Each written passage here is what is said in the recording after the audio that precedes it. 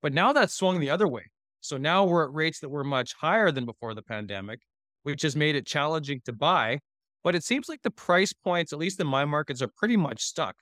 But there are starting to become motivated sellers now that, they're coming up to their mortgages and they can't renew or they can't refinance, the way they used to and pull up massive chunks of equity. Are you a real estate investor looking to sharpen your skills or a newbie looking to become one? You're in the right place. Welcome to Where Should I Invest? Real Estate Investing in Canada with your host, Sarah Larbi. Hey, it's Sarah Larbi. You're listening to Where Should I Invest? And today's guest is Corey Spurley, who owns and invests in multifamily in the prairies in Alberta. We have a great conversation all about multifamily today. If that's something that you are interested in or have thought about or are currently doing, we talk strategy. We talk a lot about analyzing and everything in between. Hope you guys enjoy this podcast. But before we bring in Corey, Dahlia, what do we need to know from a financing standpoint? What is this week's tip of the week? Hi, I'm Dahlia, founder of Streetwise Mortgages. Happy New Year. I wish you and your loved ones a joyful, healthy, and prosperous year ahead. Today, I wanted to share with you a harsh and brutal truth. At the beginning of every year, many set new goals. So do real estate investors. They set new goals for their real estate investment journey and for their portfolios. A goal to finally buy their first investment property, or a goal to step into bigger asset classes like apartment buildings, or a goal to figure out how much cash flow is needed to quit their jobs and what strategy they're going to use to get there, or a goal to take their real estate portfolio to the next level, or a goal to get their real estate financing in order. Then the freshness of the New Year mood changes, life happens, the inevitable drift happens, and motivation is lost and another year goes by. Hey, it's not anyone's fault. In fact, it's actually part of the human condition, and it's proven that humans suck at sticking with anything. Discipline and commitment through willpower will fail over time. So the big question is, how do you hack this? How do you hack this? And this is what I wanted to share with you today. I wanted to share with you some of the effective hacks that I've learned and I personally use to set and achieve goals. I've learned those over hundreds, if not thousands, of invested hours and money in personal development and coaching, as well as working with many successful real estate investors who have not only achieved their goals, but surpassed their goals. And I've used these hacks to achieve two key goals in my life. One, quitting my 9-to-5 job back in 2011. And two, building Canada's leading income property financing enterprise, Streetwise Mortgages, from the ground up. So let me share these hacks with you.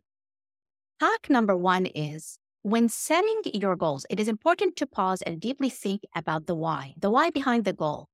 A strong why will help you stay connected to that goal, emotionally connected to the goal. It will help motivate you when things get rougher.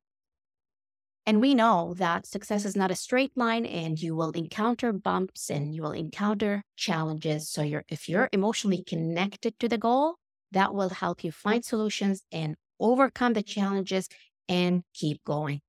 So instead of just writing down your real estate goals for the year, think about, are you going after these goals because someone else is doing it and you feel the pressure to do the same, or you fear missing out, or is it because you are truly connected emotionally to these goals and they matter emotionally to you and to your loved ones?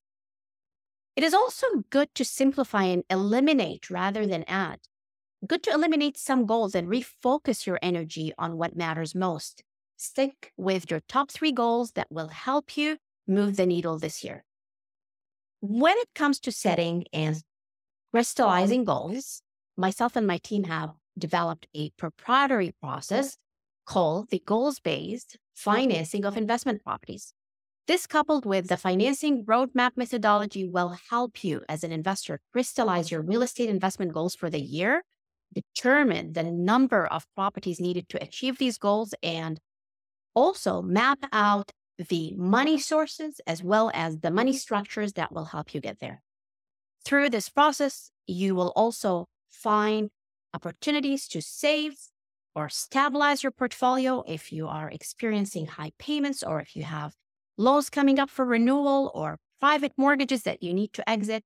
You want to launch into 2023 on a strong foundation. So to set up a complimentary goals-based financing planning session with my team, you can do so through our website at streetwisemortgages.com or email us at info@streetwisemortgages.com. Hack number 2. One of my favorite quotes by James Clear, he is the author of Atomic Habits, is that you do not rise to the level of your goals. You fall to the level of your systems. So putting a system and a process in place to help you stay on track and take action is needed to achieve the goals. And you can do this through many steps and daily and consistently. And that's what's going to get you there. For example, if you're looking to get into apartment buildings this year as a goal, first of all, you want to make sure that that goal is a SMART goal. So you are setting up a specific, measurable, attainable, realistic goal, and you have a deadline for it. And then second, you want to break that goal into mini goals. So join an investment group, invest in apartment buildings, hire a coach who can guide you through the journey, identify sources to get access to deals, plan your finances, develop the skills that will help you raise money, determine who will be on your team to help you as your realtor and as your mortgage broker. Then for each of these mini goals that support your bigger goal, make sure that you block non-negotiable time in your calendar ahead of time to make sure that during that time block, you're actually taking action that will help you deliver on these mini goals. So the keywords here are pre-schedule, non-negotiable, consistent mini actions. You need to remember that slow and consistent wins the race. So on the money front, pre-schedule 2 meetings, if not quarterly, with all of your key advisors for the year for proactive and strategic planning, and also reviewing and making any adjustments as the year unfolds, as you make progress, and as your situation changes. This includes your accountant, your financial planner, your estate asset protection lawyer, insurance broker, and your mortgage broker. If you have not yet booked your annual and semi-annual complimentary planning session with my team, go ahead, do so as soon as possible at info@streetwisemortgages.com or through our website. The third hack is your associations. Who you surround yourself with matters. So surround yourself with other investors who are not only pursuing the goals you are pursuing, but also have achieved these goals. Find someone who shares the same goals and shares the same values as you, and you can both keep each other accountable. Accountability is a big determinant when it comes to achieving your goals and succeeding at that. There is no shortage out there of fantastic online and in-person investment clubs where you can meet like-minded investors and where being part of a tribe can give you momentum and accountability. And lastly, measure, review, and adjust. You cannot improve what you cannot measure. So do not get caught in the action and the doing only. Pause every month, pause every quarter, see how you did and where you need to make tweaks going forward. This is why we have a semi-annual portfolio review with all of our clients to revisit, adjust, and enhance how we're doing things where needed. So if you haven't booked yours, go ahead and book. I know there is a lot of negative news out there, and 2023 is an uncertain year. Don't let the uncertainties of 2023, though, hold you back. Don't let that hold you back from making the progress you need to make towards what matters most to you and your loved ones.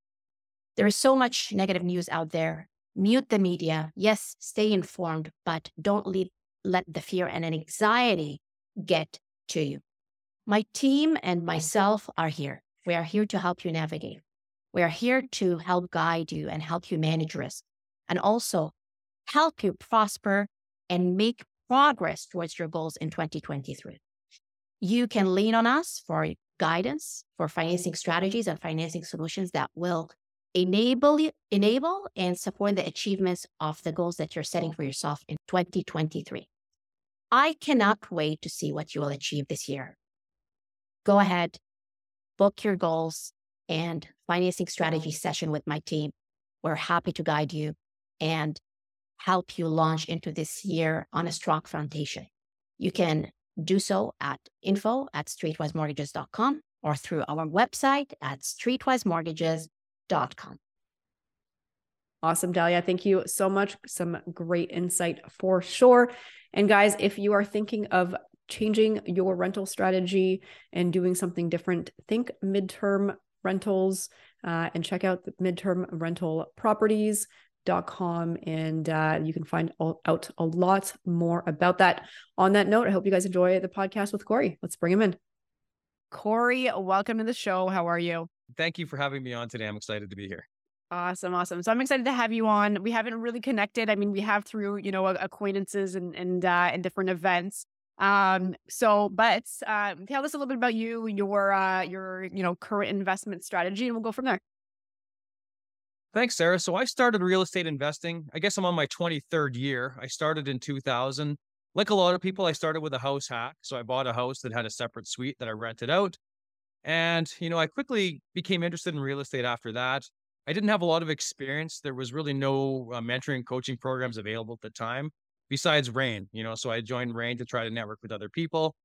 So I ended up working overseas. I had a pretty high paying job. So I was doing more passive real estate investing, but that's how I really steered into multifamily because, these syndications were available where you could make really good money in a short period of time.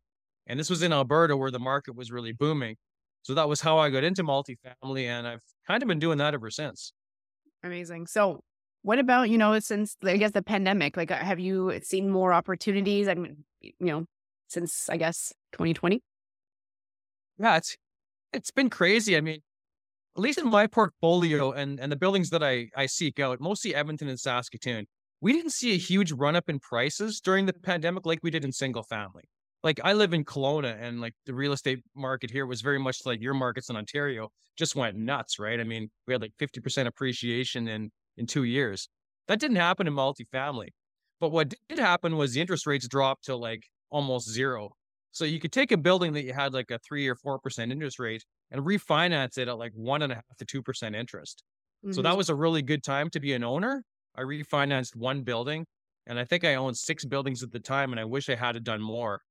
But as for opportunities, I mean, price per door pretty much didn't change. I mean, I would have thought it would have, really raised prices with the lower borrowing, but now that's swung the other way. So now we're at rates that were much higher than before the pandemic, which has made it challenging to buy. But it seems like the price points, at least in my markets, are pretty much stuck. But there are starting to become motivated sellers now that, they're coming up to their mortgages and they can't renew or they can't refinance, the way they used to and pull up massive chunks of equity. Yeah, I think we're going to start seeing some of that. I don't think we've seen the effects of the increases quite yet. I mean, we're starting to see it where there's, maybe some more motivated sellers here and there, but I don't think we've really seen it because people now have to, as they're going from a fixed mortgage to renew, and then all of a sudden they're going to realize that their payments are quite a bit more. It's going to be interesting to see how, the banks all handle that as well, because I don't think they want to collect people's houses along the way. Or maybe they do, but I don't think they're in that business. I mean, obviously multifamily is very different than single family, or even, I'm assuming when you say multifamily, you're talking about, 5 units and up commercial multifamily versus, the residential 1 to 4 units, because that's also considered small multifamily. But, let's talk about Alberta. Let's talk about your markets a little bit, because, I compare it to Ontario as an example where everything is rent controlled. And if you've got a multifamily building, most of them have been around for many years, and most of the units have tenants that have been there for 10 plus years and paying way below market, and cash for keys aren't working as well anymore. What does that look like as a landlord? in the multifamily space in the provinces that you're buying in? It's crazy. It's almost a reverse strategy. In Ontario, you profit by, getting rid of your customers and replacing them with new ones. And on the prairies, you make money by retaining your customers. I refer to them as rounders, the tenants that stick around. You give like yearly rent increases. They're usually like, single guys in their 50s and 60s, and they just rent forever. And that's the tenants you want. You want to minimize turnover in Alberta. But That's what you funny. just said is like, Yeah. yeah, exactly, rounders. So I saw a rent roll of a building in Ontario. A friend sent it to me, and rents are all over the place. You can see the new ones. Here's like, Yeah. 1,500. Then you'll see one for like 623, 725, and it's just like, what the heck is this? But that's your typical Ontario rent roll. So how do you even start to value a building? Whereas in Alberta, I can walk in and buy the building, raise rents pretty much the day I take over on the whole building. So Yeah. there's kind of two facets to that. I mean, I can get a lot of value quickly, but in Ontario, you can get a lot higher rent increases if you're able to somehow turn that unit over. There's Yeah. actually And that better upside. somehow is always the question mark, right? I mean, like you get some out, in certain amount of time, but it's part of the strategy. And this is why I think it's interesting because you could be buying a 10 unit or whatever in Ontario and a 10 unit in Alberta, and the strategy is completely different because for us, like you're right, we do want to replace our clients because unfortunately, with the rent control and everything that we have in place, and the market rents and the immigration number and the vacancy, like our year over year increases could be in some markets 15%, 20%, even 10%. But we're only able to do a 2.5% increase as the maximum we can do, thanks to our wonderful, government that came into power back in the day and Ford, moved some things around. But anyways, we won't get into the politics piece. But then you go to Alberta and it's the other way around, right? And so where you want to keep your clients and your clients may have an opportunity to go somewhere else if you are not careful and you raise it too high. But let's like maybe just share some insights on that. Because I mean, you obviously have, like people that you talk to in Ontario, and you have people and you're doing your deals out where you are. Anything else any more insights that you could share on that? Yeah, I can give you an excellent case study regarding that. So what you say about raising rents, I know in your markets and in BC, my market, if a tenant leaves, you don't even have to fix a unit. You can shovel someone in there with a massive increase by doing nothing. Now, on the prairies, we had the oil crash that happened in 2015. And in Saskatoon, for example, where I also own multifamily, we had a situation where we had 5% vacancy in the city. And pretty much in a span of 3 months, that went to 20%. So I had units I was renting for $1,200. They moved out. I had to spend, 5, 6, 7,000 to renovate. I re-rented them for 1,000. They moved out. I had to fix it again and re-rent it for 900. And that went on for almost 3 years. And I tell that to people in Ontario, and they don't really can't believe it. And Yeah. I have a good friend, Mark Balthazar. I'll pick on him for a second. We have identical buildings. He has an 18-suiter Mississauga he just bought, $360,000 a door, great building, but it was like 40% vacant. And he said, I wouldn't have bought this building if it didn't have 40% vacancies. And I'm scratching my head thinking, what the heck? Meanwhile, I have an 18-suiter that I'm buying that's 125 a door. Okay. Which is the better deal? Well, that depends on your perspective. I mean, Toronto is probably the best market in all of Canada. You're always going to find tenants. Is the upside going to be there? Time will tell. Like we'll know in 5 to 10 years. But I can tell you this about Alberta, Sarah, is, we're at the long end of a massive rent kind of stale time, right? Like since 2014, we're still not back to 2014 rents. So we're still $200 below that because in Alberta, basically every 10 years, it's a boom and then a bust. And then a boom, we go slightly higher, then down again. So, I mean, if you're an investor in Alberta, as long as you're in it for more than 10 years, you're probably okay. But you could ask anyone in Alberta in the last 8 years has been ugly. But we're getting a lot of the benefit of people from Ontario that are moving to Alberta. Vacancies are going down, and we're now starting to swing up in rents, which is why I'm biased towards Alberta right now going forward, especially with multifamily. Yeah, that's funny. And so I know Mark well as well. And we just like him, we also like to buy. I'm like, how many vacant units can we get? Can we get this place vacant and convert it? Like we got into the commercial conversions because it's all empty. Yeah. And you can start from scratch. And like it's just interesting how those markets are completely different when it comes to the rental strategy and how to create and add value. And now we're going to take a quick break to hear from one of our sponsors. Hey, just want to take a quick moment and introduce you to one of my go-to realtors, Jamil Rahimtullah, who brings with him 15 plus years of experience as a real estate investor, as well as has a background in renovations and property management.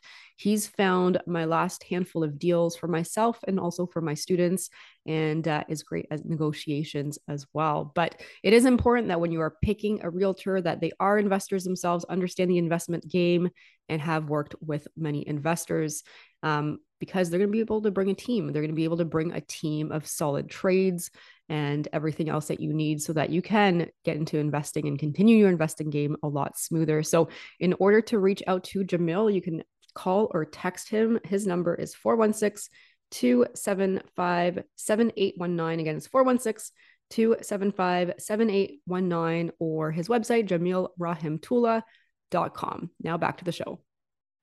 Let's talk a little bit about, evaluating a building and cap rates, because I think a lot of people that, may be interested in multifamily, maybe don't understand exactly the difference from a valuation standpoint or how to analyze it. And we don't have to go into just the details, but maybe you can just share three bigger points, differences.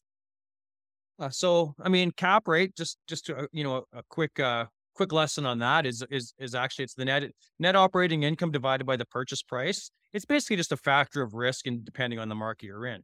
So, most cap rates are around 5-6%. So basically the more money that your building earns, the more it's worth. Now that's the same whether it's in Edmonton, Toronto, wherever it may be.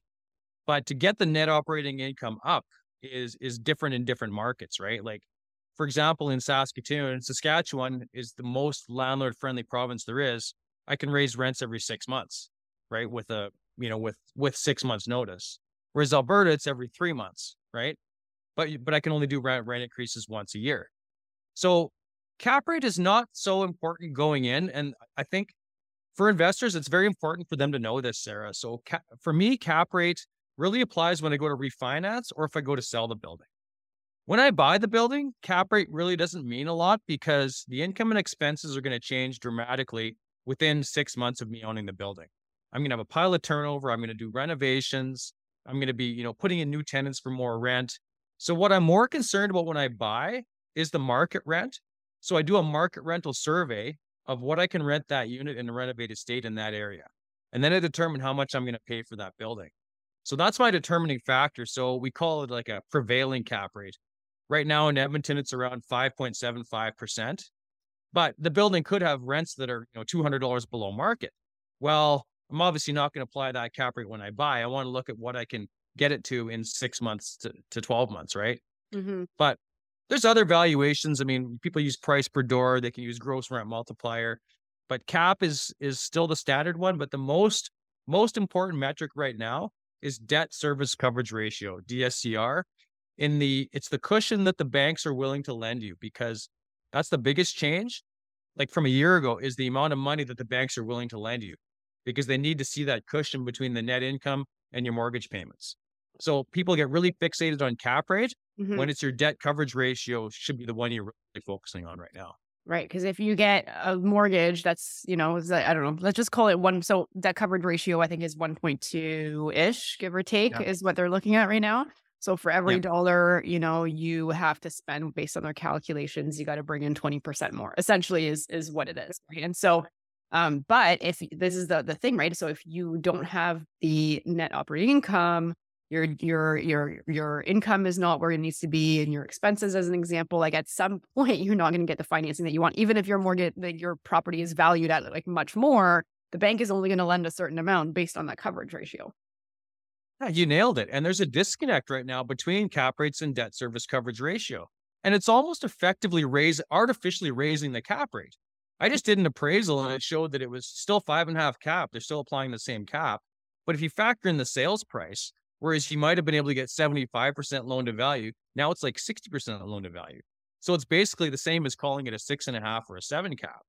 But the real kicker is when people are going to renew their mortgages on multifamily, they really hold your feet to the fire. So on a yearly basis, you have to provide your net worth statement, financial statements for the building, rent rolls. the whole shebang. So it's not like a renewal on a single where they send you a piece of paper and you quickly sign it and send it back before anybody notices. With multifamily, what's happening, if you don't have that net operating income, especially if you took out high equity amounts at cheaper rates, I have friends and acquaintances that had to pay down loans, by hundreds of thousands of dollars. So not only are they not refinancing, they're having to put money in Right. just to keep the mortgage with that same company.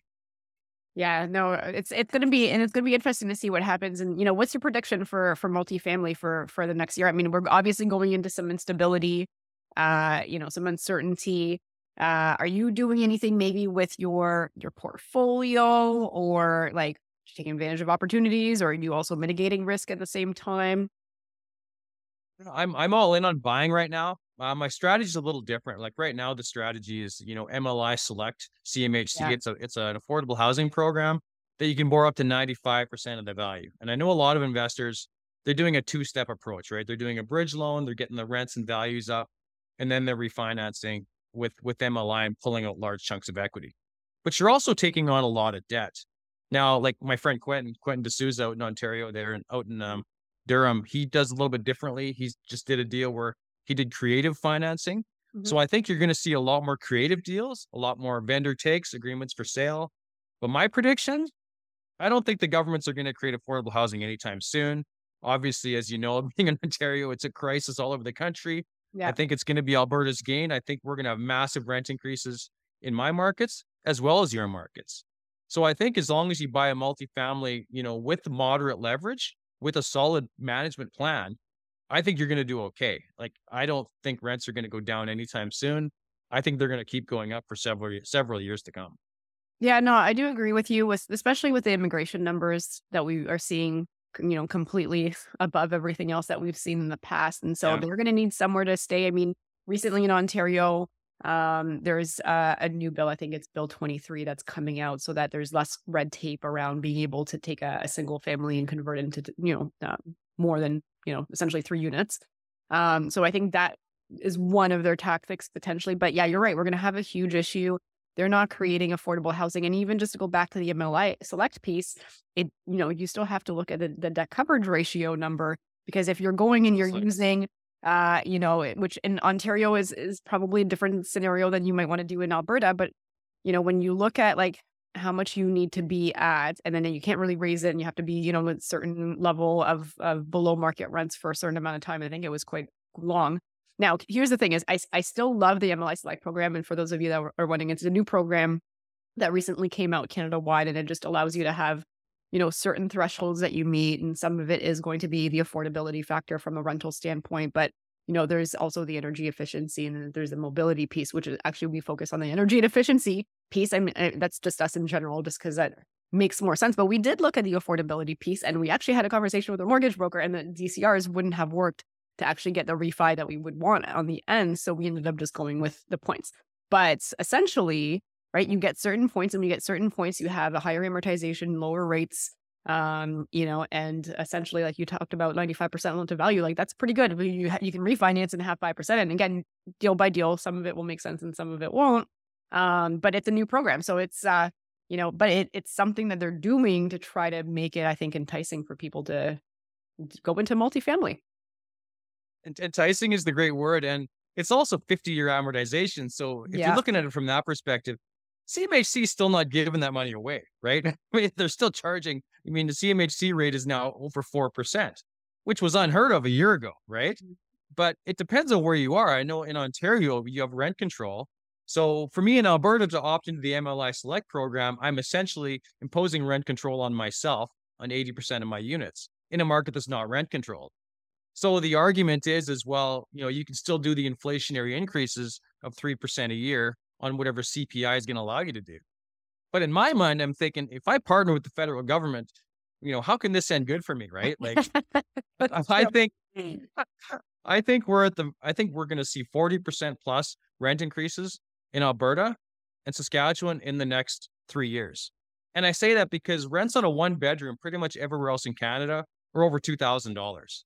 And now we're going to take a quick break to hear from one of our sponsors. Hey, are you looking for a reliable contractor for your next BRRRR, multifamily conversion, or flip project? Somebody who understands how to work with investors and also real estate investing itself. I've personally partnered with Lee Pollock from Wise Construction. We're actively doing many projects together in Hamilton and Welland, so things like smaller 3 and 4 unit conversions and also some larger buildings where we're converting some large empty commercial spaces into residential units. And it's always been important to meet a partner and hire a contractor who does not only high quality work, but is on time and on budget. And it's also a huge bonus that they have their own in-house trades, employees, and a warehouse full of building materials so that they can avoid the many labor and material shortages that we hear about often these days. A good project done on time, on budget, and with high quality work will be key to the success of your BRRRR, multifamily conversion, or flip project. So to connect with Lee from Wise Construction, text or phone him at 416-525-5951. Again, that is 416-525-5951. And now back to the show. In my markets, they're still around 1,000. So I think there's still plenty of rental growth there. But I'm glad you touched on MLI Select because there are more components than just affordability. The accessibility one and the energy efficiency piece are also important as well.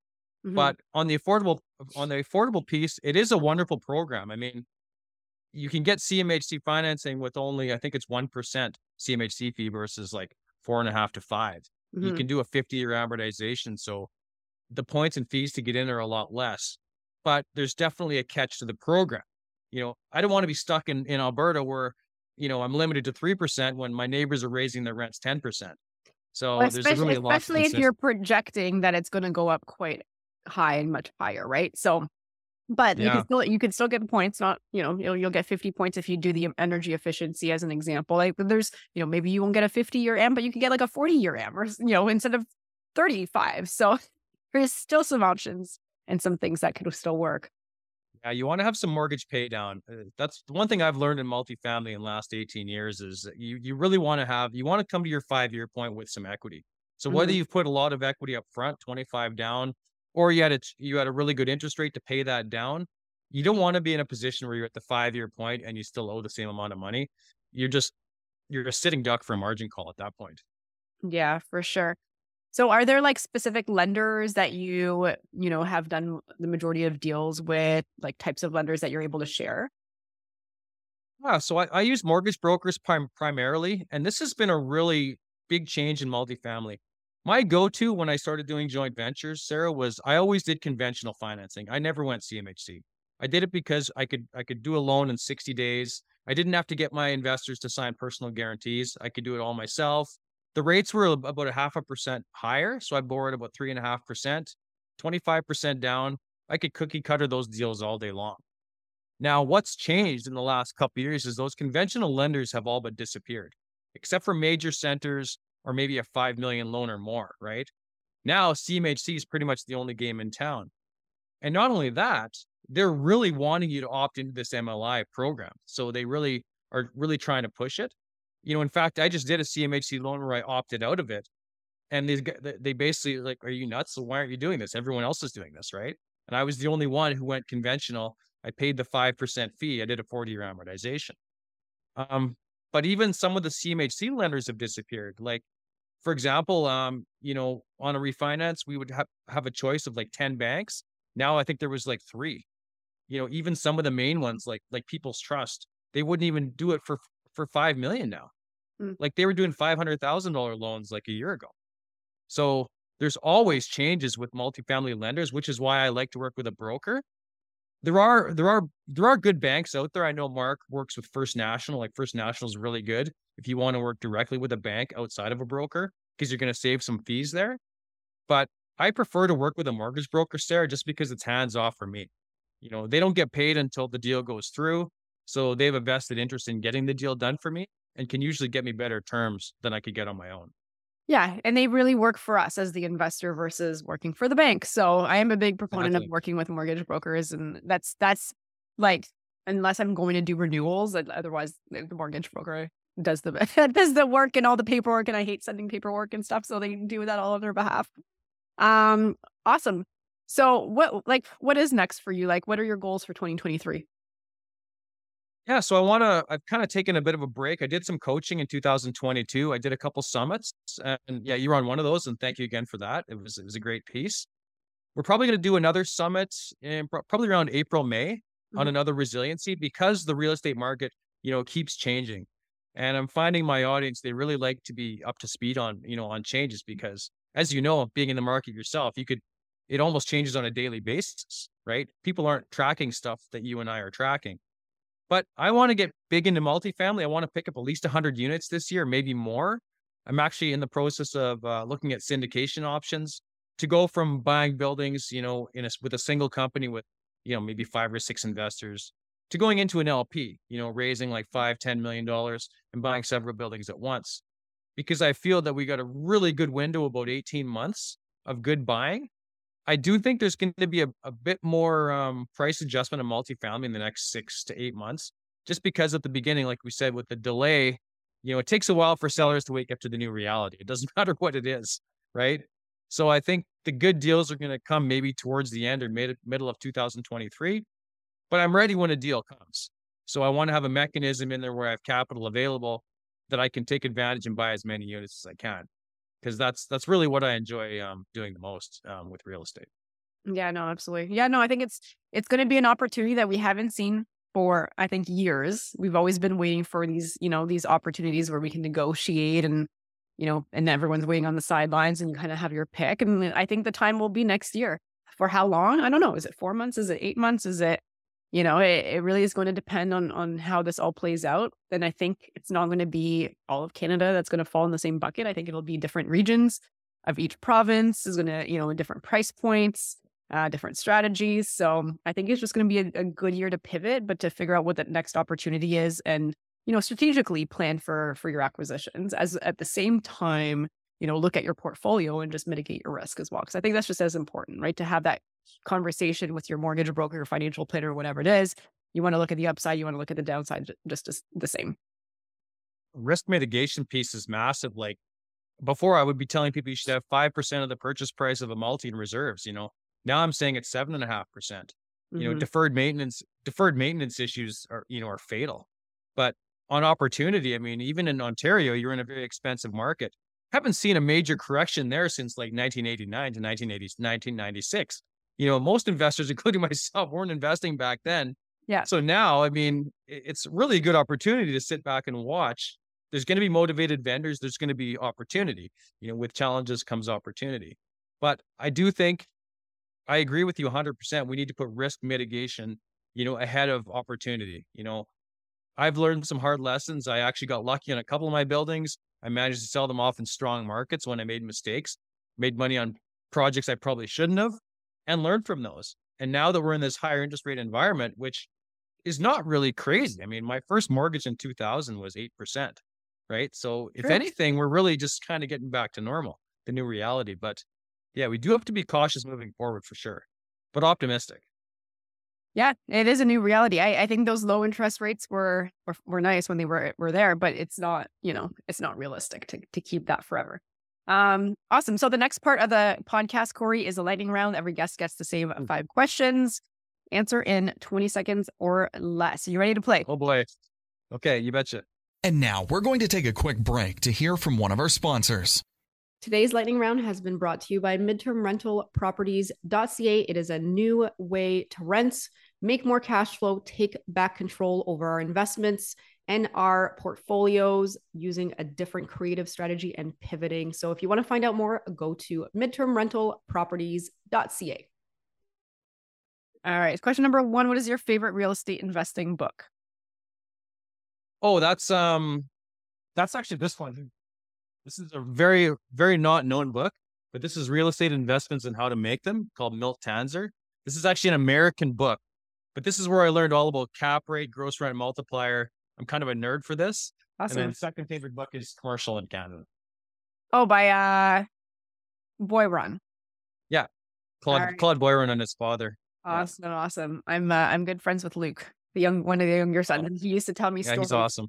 about how when they used to type they like all the kids would take turn because the dad would write everything down on paper and then the kids were like putting everything and typing everything and it would be like hours. Yeah, it was a family project. Yeah, for sure. Very cool. All right, number 2, it doesn't have to be, real estate related, but do you have a favorite podcast? Podcast. I mean, I like the real estate ones. I love Elizabeth Kelly's. I mean, I'm kind of biased towards hers because she just has so many different types of real estate and different avenues. I mean, I also listen to Joe Rogan. I like his as well. Mhm. But I'm not a huge podcaster. I do like kind of listening to stuff on the road when I'm going. But I mean, the top real estate ones would be, I've actually just started getting into this year. I really wasn't into podcasts or anything until just recently. So I'm just kind of newly discovering this. But those are just a couple that come to mind right off the top of my head. Awesome. You newly discovered it and now you're already on podcasts. Thanks to Cool. you. Very cool. Number 3, what do you do for fun? Oh, for me, it's snowboarding. I mean, I live in Kelowna and people automatically assume it's a beach town. But, for me, when the snow flies, snowboarding and martial arts, like I'm training for my black belt in Taekwondo. Those are my 2 passions, besides my children, of course, but Very martial arts and snowboarding. All right, awesome.